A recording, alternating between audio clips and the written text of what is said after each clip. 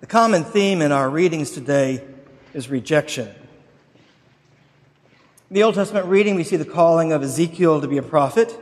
He's told he's going to go to a rebellious people. Some will hear your words, but most, Ezekiel is told, will not. But don't be afraid of them or their words. The psalm appointed for today, as David pointed out, is about people who are feeling contempt and rejection. Have mercy upon us, O Lord, have mercy upon us, for we have had more than enough of contempt. Paul writes in the epistle reading today from 2 Corinthians, Paul, that annoying guy, doesn't he get on your nerves sometimes? What a guy that he is. I mean, did you catch what he did there? He says, I'm really humble, and I don't want to boast. But let me tell you, if I wanted to boast, boy, I'd have a lot of stuff to talk about. And he talks about some of those things when he wraps up again with the theme of rejection. For the sake of Christ, then, I'm content with weaknesses, insults, hardships, persecutions, and calamities. And in our gospel reading, of course, you saw it. Jesus himself is rejected. Rejected by most, I guess. I suppose a few do receive him. You notice that we are told he was able to heal a few sick people. Here's another one of my favorite passages of Scripture, verse 5. And he could do no mighty work there except that he laid his hands on a few sick people and healed them. In that verse, I think we've got a remarkable insight in what it must have been to tag along with Jesus. What if tomorrow at work or among friends or something, somebody said, well, how was church yesterday? And you said, Snoresville City. I mean, you expect something to happen every once in a while. We got dressed, went down to church. Only thing that happens, a few sick people got healed. Can you imagine how a low turnout of healed sick people is seen as a big disappointment? But he's largely rejected. And in the next passage, listen to the gospel reading, next passage, Jesus is going to call his disciples, he's going to send them out, and he's going to tell them what to do when they're rejected. But in fact, Jesus is not just rejected. Although that's the title that the translators put in front of that passage in your pew Bibles, the people in his hometown don't just reject Jesus. He offends the people in his hometown. Literally, from the Greek word here, they're scandalized. This is more than just being rejected. That Greek word that's used here is sometimes translated a stumbling block, an occasion to trip and to fall, to give offense.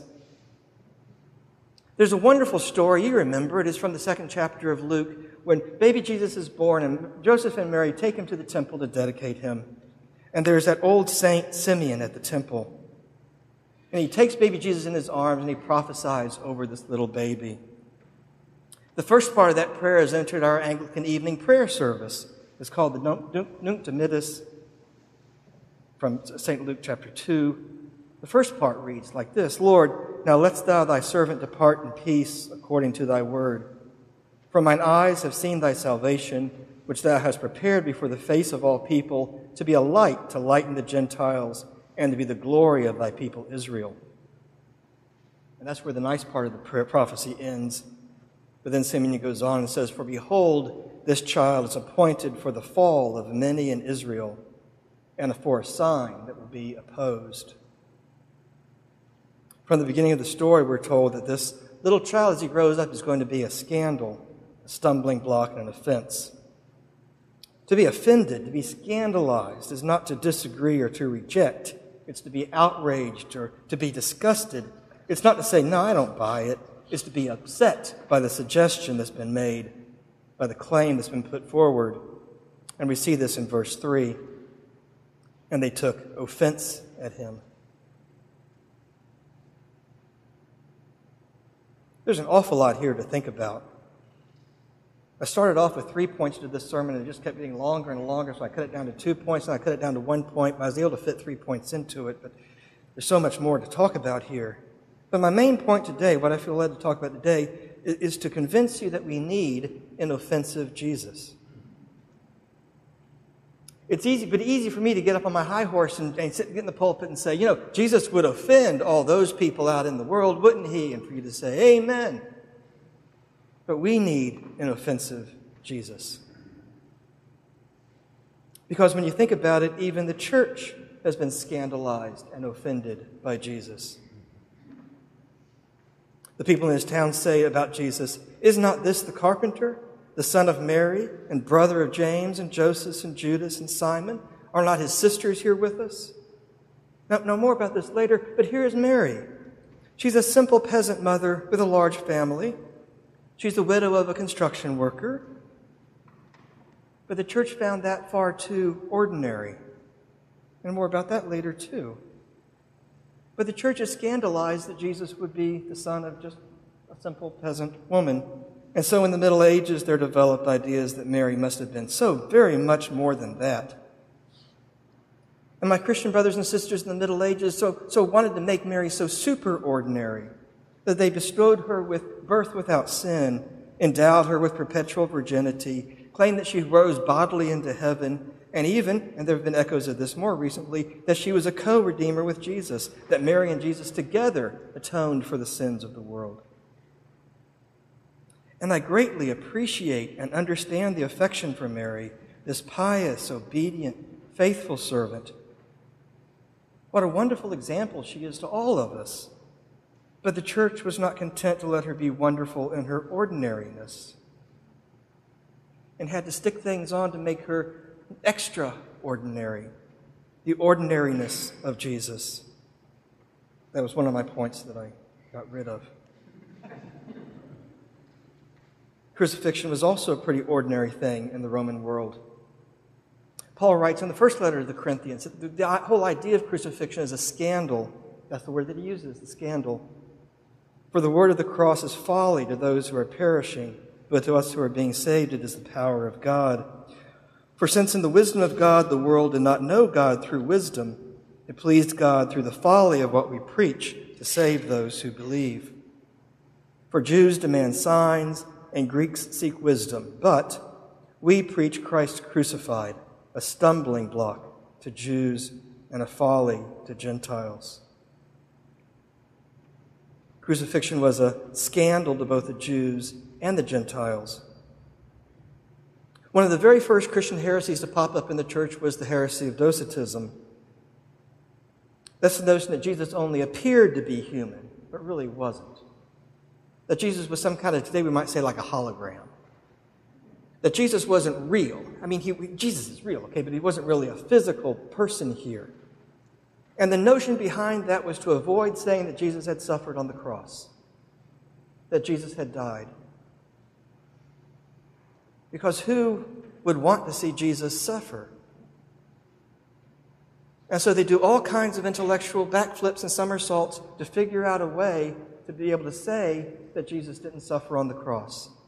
That the hologram of Jesus was up there, but that Jesus himself didn't suffer or die. Because who among us would want that? That's in fact why when we recite the Nicene Creed, we specifically say that he suffered under Pontius Pilate, was crucified, died, and was buried. And why are we so specific about Pontius Pilate there? Because when that creed was written, there were preachers standing in pulpits in churches claiming that Jesus didn't suffer under Pontius Pilate and didn't die.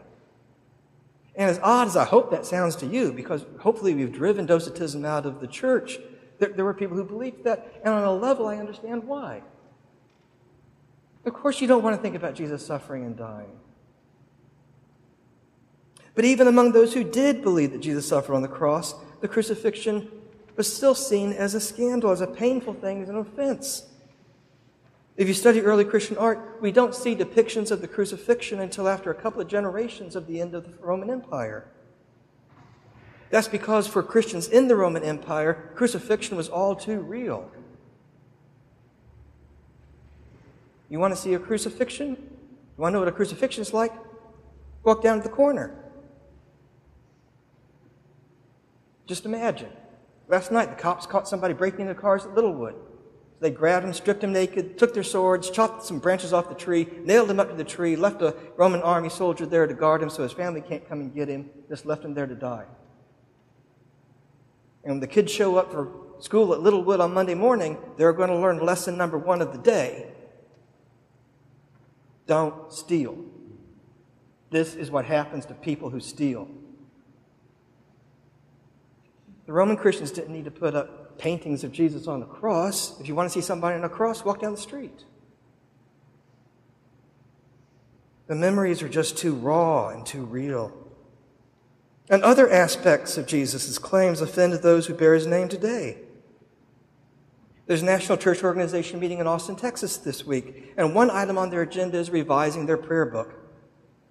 And one serious proposal, which I expect to be eventually received, is to go through their prayer book and remove all the places where Jesus is called Lord. Because that's just too authoritarian. That implies a distinction of authority between us and Jesus. And surely, if Jesus lived in our more enlightened times, he wouldn't want people calling him Lord. My point here is that all too often, the church finds herself embarrassed and offended and scandalized by Jesus. And some people today say, well, you see, we just can't accept these offensive things today.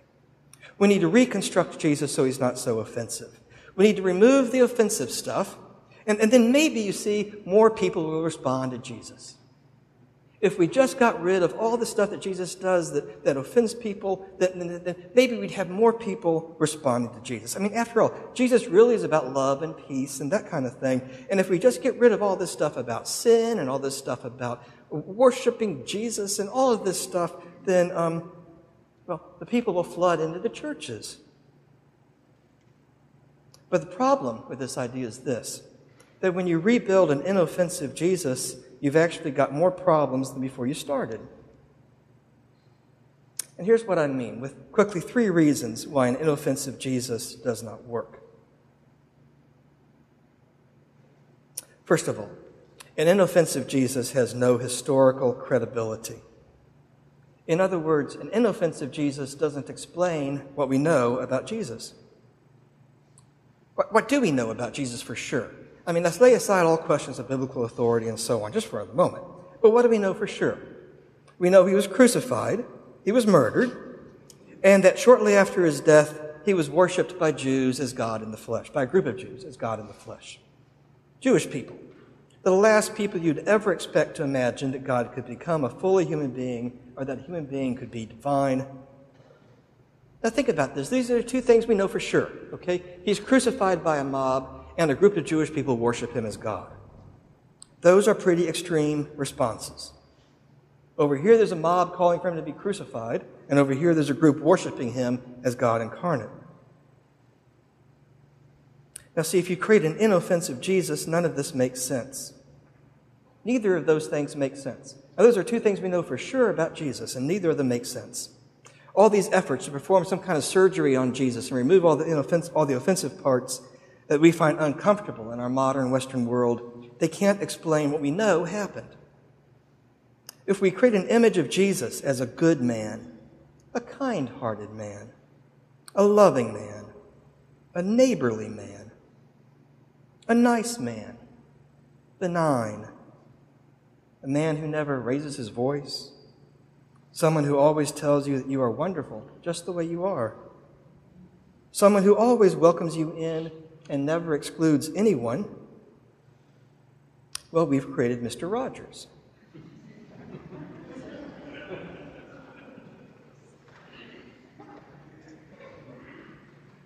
All of us grew up with Mr. Rogers, right? I can just picture little Jim Sunwell coming home from school and stopping by the telegraph office to see if Mr. Rogers has sent out the telegram to the children of the world.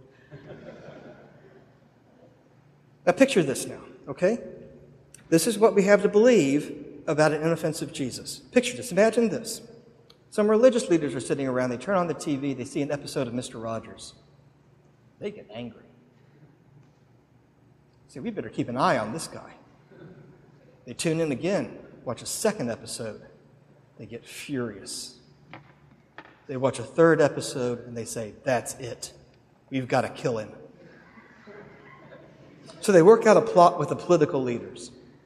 And the political leaders send out the police to arrest Mr. Rogers. But when the people in town learn that the police have arrested Mr. Rogers, they gather in a huge mob at the jail. And they start chanting, "Crucify him! Crucify him!" And the state governor comes in to find out what all the turmoil is about. And the governor goes in and he sits down with Mr. Rogers and talks to Mr. Rogers, and he comes out of the steps of the courthouse and says, "I've talked to Mr. Rogers. He hasn't done anything wrong." But the crowd cries out even louder, "Crucify him! Crucify him!" And the governor brings out 2 prisoners, and he says, "Who do you want me to release to you, Charles Manson or Mr. Rogers?" And the mob cries out even louder, "Give us Charles Manson!" And the governor says, "Then what shall I do with Mr. Rogers?" And the enraged mob cries out, "Crucify him! Crucify him!" I mean, really. I'm supposed to believe that. Who's going to crucify Mr. Rogers? Who's going to crucify an inoffensive Jesus? No one. Now, I'll tell you something else. Lots of people, like me, like Mr. Rogers, love Mr. Rogers, admire Mr. Rogers, but no one's going to kneel at Mr. Rogers' feet and say, "You are my Lord and my God." And if anyone ever did, Mr. Rogers, as you know, a fine Christian man, would have told him to stand up and that he was certainly not anyone's Lord or God. John Stott pointed out more than 50 years ago that if you read the Gospels, you find no one ever had a moderate response to Jesus. Either they rejected him or they followed him, but no one ever liked Jesus. No one ever met Jesus and said, "Wow, what a great example of a man of moral principles." No one ever said, "Wow, Jesus is a nice guy. I wish I could be his neighbor." Look at what Jesus pulled off. He got himself killed and worshipped at the same time. You don't do that by being Mr. Rogers. So inoffensive Jesus just isn't historically credible. In other words, it doesn't explain what we know happened. A second reason why we need an offensive Jesus is that an inoffensive Jesus can't be a universal Savior. That means he can't appeal to everyone. Here we see Jesus in his hometown. It's just a small town in Galilee. And the people in his hometown say, "Is not this the carpenter, the son of Mary, and brother of James and Joseph and Judas and Simon, and are not his sisters with us?" And they took offense at him. Jesus is the carpenter. He's the construction worker. He's the guy you call when you need your door repaired or your fence patched up. He's the guy who frames the inside walls of your house. He's just an ordinary guy. He's in his hometown. They know him and his family by name, and they took offense at him. Then guess what? Pretty soon Jesus is going to go to the big city.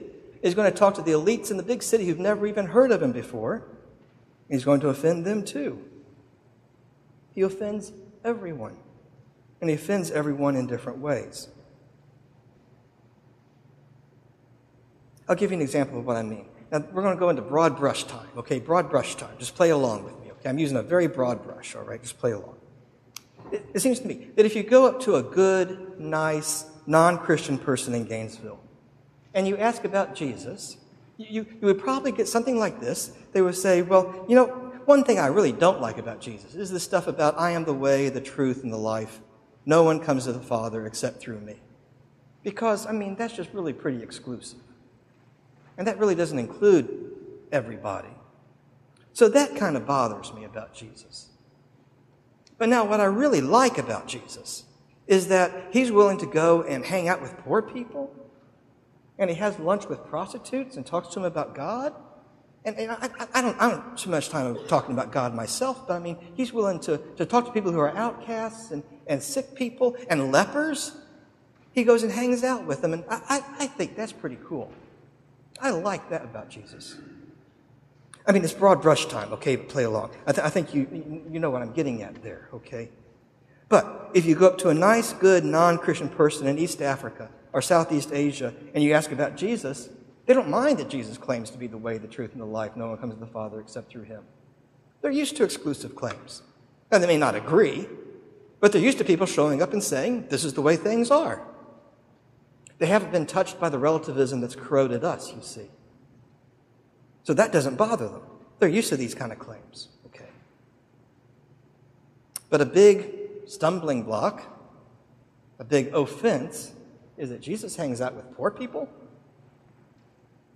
lepers, outcasts, prostitutes.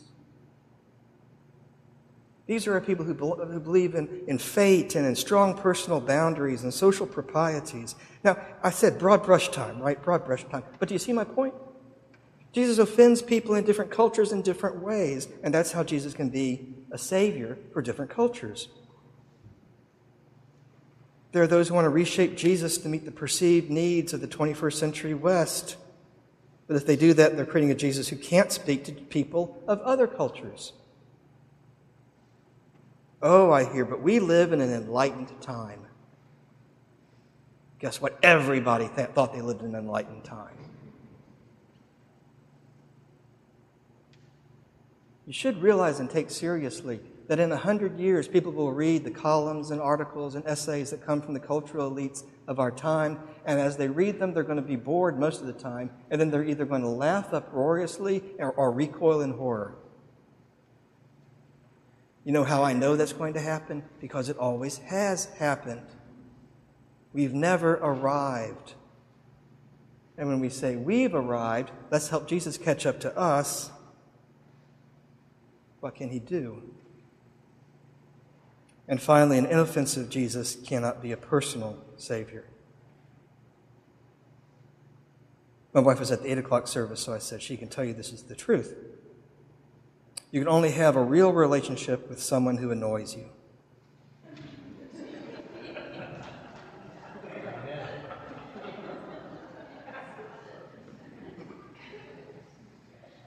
That's the way it works. You can only have a real relationship with somebody who every once in a while rubs you the wrong way, that you come into conflict with, who's willing to point out to you when you're wrong. Or else you just end up with robot Jesus or something. To be in a real relationship, you need to be willing to be offended. If you want to be in a real relationship with Jesus, you have to ask Jesus to point out your hypocrisies and your weaknesses. You have to ask Jesus to show you, where am I going wrong? Because Jesus wants to do that. He's an offensive Jesus. And if you aren't being offended, maybe you aren't paying attention. In Jesus' name, amen.